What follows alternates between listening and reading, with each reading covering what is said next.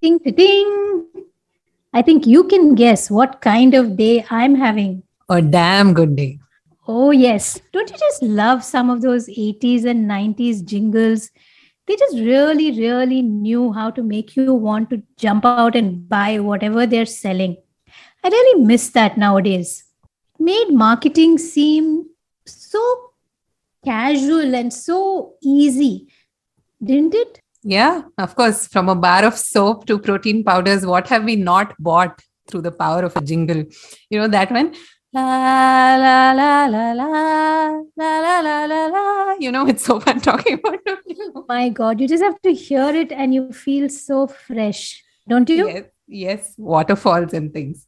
Yes. Yeah, I honestly, I genuinely feel like the whole jingle culture that we had, at least in India, I don't know about the rest of the world, during the 90s, the growing up years, is what made me want to be in marketing at all in the first place. Totally get it. I'm sure so many young kids thought, there's glamour, there's fun, there's real, true entertainment, and there's a lastingness about it. Is that even a word? I'm not sure.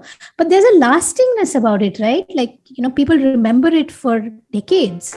You and I. Okay, I'm going to stop now. I could see the pug. Welcome to the Damn Good Marketing Podcast. Subha and I are building something here, something that we genuinely believe in and have fun with. Tune into these conversations to find out a little bit more about what makes us click in the world of marketing, what doesn't make us click in the world of marketing, and everything in between. As a business owner, having grown up thinking marketing's one of those fun things that you get to do, I really thought that, okay, when I have to market myself and the work I do, it would really be a lot easier. But somehow, it just feels like such a chore today. It just feels so difficult. And yet it should have been easier. That was the promise, wasn't it, in a way? It should have been fun. It's supposed to have been easier, right? With access to so many different platforms and channels, it's supposed to fit everyone's budget. But just the thought of having to kind of unravel all of these things is making it very, very unappealing, honestly. And so many of us small business owners end up in a space where we think, okay, let's just do a good job and somebody will notice us and things will get better. Yeah, in a way, those are two extremes, right, Suva? On the one hand, we have people, pushing ad spends, pushing a lot of money, probably sometimes into the wrong things. But at the other end, there's also this sense of almost a stoicism, for lack of a better word, that says, let me just keep doing good work and at some point I might get noticed. But the truth is that marketing in general and digital marketing specifically lies somewhere in between those two extremes. And I completely understand what you mean, because in a way, the problem isn't that it's not easy today. It is very much easy. The problem is that there's too much to do, right? Digital marketing, in a way, was supposed to level the playing field. And, you didn't need those fancy jingles composed by, A.R. Rahman to really stand out. But instead, what we got is sort of this, banana republic of too much communication and everyone wanting to say something, but not necessarily knowing what that is. No, I think that's the thing. This whole digital element was supposed to make it easier for a lot of us. And it's just, we thought, oh, now we can do it on our own. We don't need huge budgets. We don't need front page Times of India ads, and we'll still get our message across. And the promise was that we'd get it across to just the right people, right? The person who, not like throw an ad on Doordarshan and hope it clicks, but just the right people. Yeah. And in a way, that would also make it cheaper for you, because if you went only after 1,000 people, then you had to pay only for those 1,000 people. But I guess we don't even know who those 1,000 people are anymore today. Yeah, I think that's the real pain of marketing that so many of us feel today. And I think even for me at Raincraft, the whole digital thing hasn't clicked too much. And then you say, okay, let me stick with organic and write from my heart and say what I want to say. But something somewhere has to amplify it. But then also specific to Raincraft, I just wanted to bring up this point as well, that, while you made the choice to stay organic and not really push, and also I'm going to use this definition of organic versus paid very loosely in this context, to differentiate between a more focused effort and a less focused effort, and that's about it. But the fact is that your newsletter, Subha, at Raincraft, is performing immensely well. You've gotten as close to virality as possible with that newsletter in particular. So maybe in a way that decision to stick with it and to stick with it for long enough for it to pay off has actually been very helpful in your case, right? And that's not something that a lot of people do. In a way, the focus of digital marketing, particularly when there is so much distraction everywhere, the focus needs to be very, very singular. So if you believe that what you're doing is making you happy and it's resonating with somebody, then you need to keep doing it over and over and over again, even when you feel like you can't trust it anymore. And that's key. Yeah, I think I hear you, and I've kind of intuitively done that. Initially, when you start something, you jump onto all the platforms available, and then slowly you realize that, hey, let me just get off Pinterest and let me get off Twitter and let me focus on one or two things. But I think the worry is, what if I'm sacrificing growth because I'm just doing too little? That's the thing, right? And I know exactly what you're talking about. I think 6-7 months earlier, we kind of decided not to be on every single platform, and you significantly pruned. I remember you pruning Twitter, Pinterest, like you said, and I'm sure we pruned several others, which we don't even remember anymore. What is growth? Right. And a lot of us don't define it. For example, if I can sell 100 products and, pushing ads and throwing money at things can help me sell 1,000. And if the fact is that I don't have 1,000 things to sell, I have only 100, is it not better to start smaller and know what works and do it at a much smaller scale than to go all out and then have troubles in the operations departments? Because marketing is not a function that stands by itself. It has to be supported by so many other things. I get what you're saying, that, if I kind of go all out and I get a whole bunch of leads, the kind of work that I do, I don't have the capacity. So it really may be counterproductive and it may bring the brand quality down, etc. So I get that I should really think about what that growth is and what segments do I want to grow in. I guess the challenge for most of us is that, when we do talk about marketing, and today it's only digital marketing that we're really talking about, how do you really have fun with it? That was the promise that you'll do all these campaigns and you'll brainstorm and you'll put it out there and people will love it and sing and dance with you. What happened to all that? I thank you for asking this very philosophical question, which I'm going to go ahead and answer on my own podcast and feel like a celebrity. So there's a bit of a head component and a heart component in any profession. And I think things like marketing, because of the extent of amplification that's possible, you just notice it more, right? So when a jingle was created, that Airtel jingle doesn't get out of my head, or even Cow Britannia 50/50, all those things, while they were catchy, while there was a certain amount of thinking behind making the messaging simple enough to be received, there was also a lot of creativity and a lot of joy that went into making them, right? And even today, if we stop running between the platforms, if we stop jumping from one thing to the next just because they're available, I still feel like there's a lot of scope to have fun and to do it with a lot of heart, while also making the logical decisions, right? I'm not saying don't look at the analytics report. I'm not saying don't track how many people are reading something that you put out there. I'm just saying, before you even put out there, can you fall in love with it in the first place?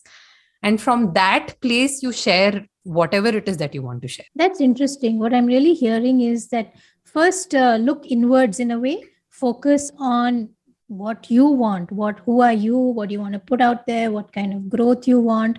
But most of us tend to jump outward looking, right? Oh, I've put something out there. How many likes, how many follows, how many people have subscribed? And when you start that way, you don't even know what number will make you happy. Like, exactly, because likes are the bane of consistency, The moment one person likes something, I have lost the motivation to do it a second time. And if I don't do it a second time, I've set myself up to fail 100% of the time, right? So in a way, the instant gratification component really needs to be taken out of marketing. Like, I wonder if, Rahman received constant feedback, like while he was composing it, hey guys, here's my first line of music, what do you think? He would have lost it. He would have stopped composing like halfway through. So a lot of us put ourselves in that spot, Rahman's an interesting analogy here, because I think most of us used to talk about how you never like his song the first time you hear it. And you have to, hear it multiple times, and then suddenly you can't get it out of your head. Absolutely. But on a much smaller scale, this question also reminded me of this campaign that we ran for a client who wanted registrations for a certain webinar that we did for them month on month. And when we came up with the ad budgets and how do we get 50 people to sign up for the webinar, the budget ran to about 75,000-80,000 for just that one campaign, which is about 2 weeks. And of course, this is a B2B campaign and it's on LinkedIn. So it was much, much more expensive. And then we just kind of said, why don't we take a step back and just, first of all, clean up the founder's profile, remove everybody who's not relevant to the domain, to the industry itself, start adding a few connections, invite a guest who can actually pull their weight a little bit and see what happens, and just post about it maybe on a daily basis and make the messaging catchy enough. And you won't believe it, we received 65 registrations in a week's time for absolutely no money spent, zero. Wow, that's a lot. Much more than the paid campaign for literally 60,000 lesser. So a couple of things that I think we should also bear in mind here is that it was, first of all, a well thought through process. Every creative, every piece of copy, every activity itself was done with a lot of love and attention, right? So would it specifically have resulted in 65? Nobody can guarantee that. But we knew for a fact that it was going to work. And the second thing, which is far more important, is that we were willing to stick our necks out and take a chance. Because what did we have to lose? Right?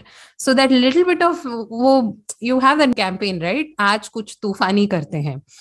So why do we really shy away from that? Like, what comfort have we found in the reports and the metrics and the analytics that stops us from taking the chances in marketing, really? Yeah, no, I hear you.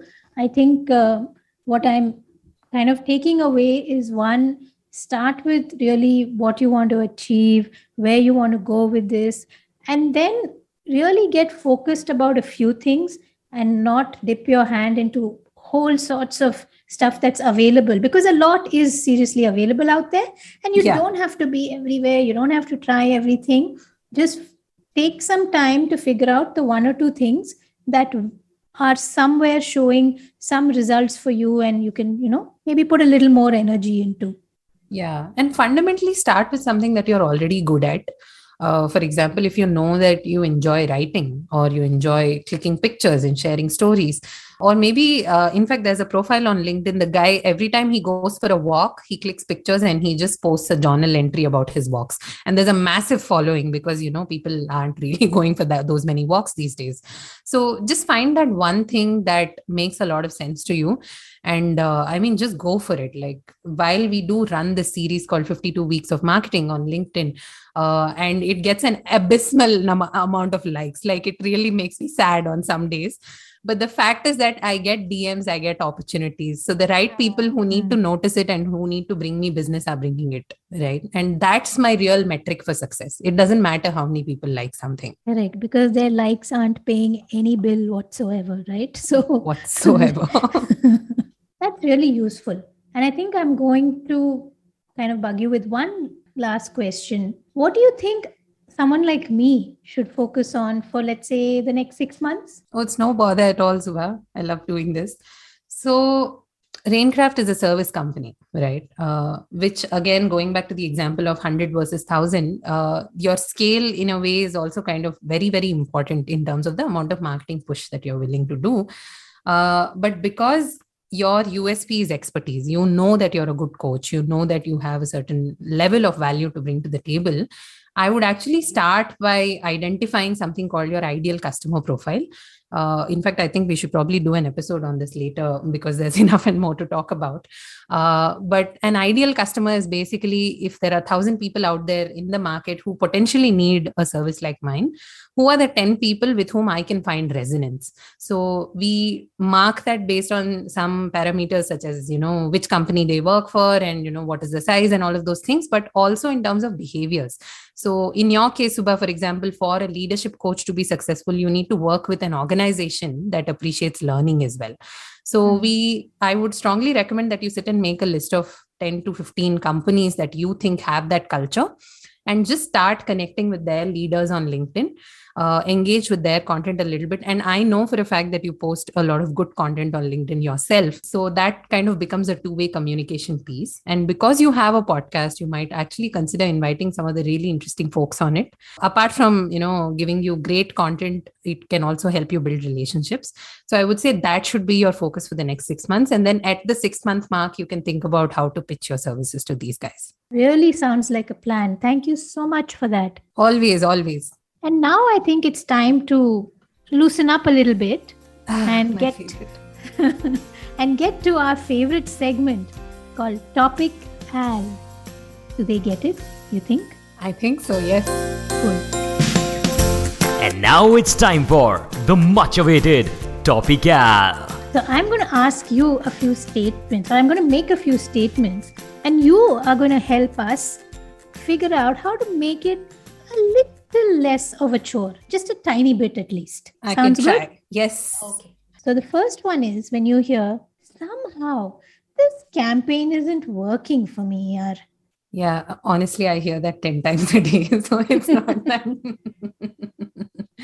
10 times on average. There have been more.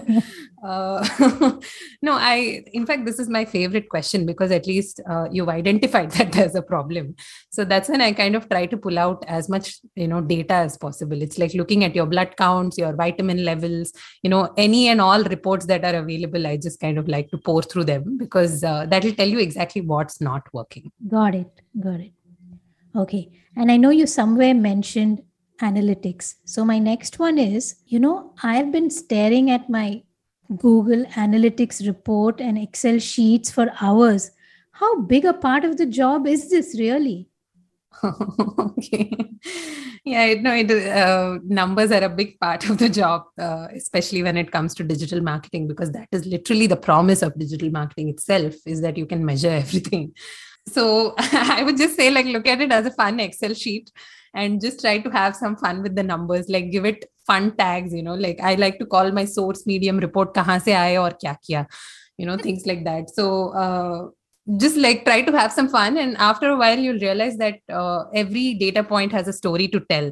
In fact, this reminds me, Subha, of that example of the World War airplanes. You remember? We were discussing this the other day, where they were trying to plot as to every plane that came back with bullet holes, or rather, how do we protect it in the future? How do we ensure that these places are not hit? At which point someone said, hey, the reason these are the only planes coming back is because everything else never came back. So what you need to be protecting is the areas that aren't covered in bullet holes. I probably didn't do a very good job of explaining it, so there'll be a link in the show notes. So every data point has a story to tell. So the minute you begin to see the stories, the data will not be so painful anymore. I think there's a simple takeaway that where the data is not there or it's a big fat zero, that's got probably a larger story to tell. Absolutely. Now, kind of the bane of most small business owners, or maybe even medium and large for all I know, is the tricky part of building a website. I think in every group that I'm part of, there's at least someone who wakes up and says, need help with website, please DM. I actually don't know how to make this any easier because website projects, in fact, even to this day, are the one thing that I scope like a mad person. I will not leave out a single detail when scoping a website because there are too many moving parts. There have been times when between the time we started building it and we finished building it, the whole business model has changed. right? So I think the best thing you can do with your website is actually just outsource it to an expert, and preferably make them an expert in everything. Like, don't look for a developer, a designer, a content writer. Look for somebody who has done everything in a way and can actually pull that project through. And like you said, Subha, the larger the company becomes, the longer it takes to get the website out, because everybody has an opinion on it. Oh, yes. Oh, yes. I think even I have 5 different opinions on my own website. Yeah, we know something about that. Okay, that was fun. A lot of insights, a lot of learning. And I think it did help demystify marketing a little bit, and also tells me that, hey, don't lose hope very quickly. When you do the hard work, it does pay. It does. And the fun is there, guys. It's just that we need to look for it sometimes and find it. We shall uncover it under all the jargon and all the big words. Absolutely. Can I just sing You and I? Yeah, please. You're dying to. Sing with me. No, sing. You and I. Okay, I think I'll stop it. Thank you so much for tuning in to today's episode of the Damn Good Marketing Podcast. If you like what you hear, do rate us and give us a follow on a platform of your choice. And if you want to DM us and tell us how much you loved it, we don't mind that either. The links to our LinkedIn profiles are in the show notes. See you next time. Bye, folks.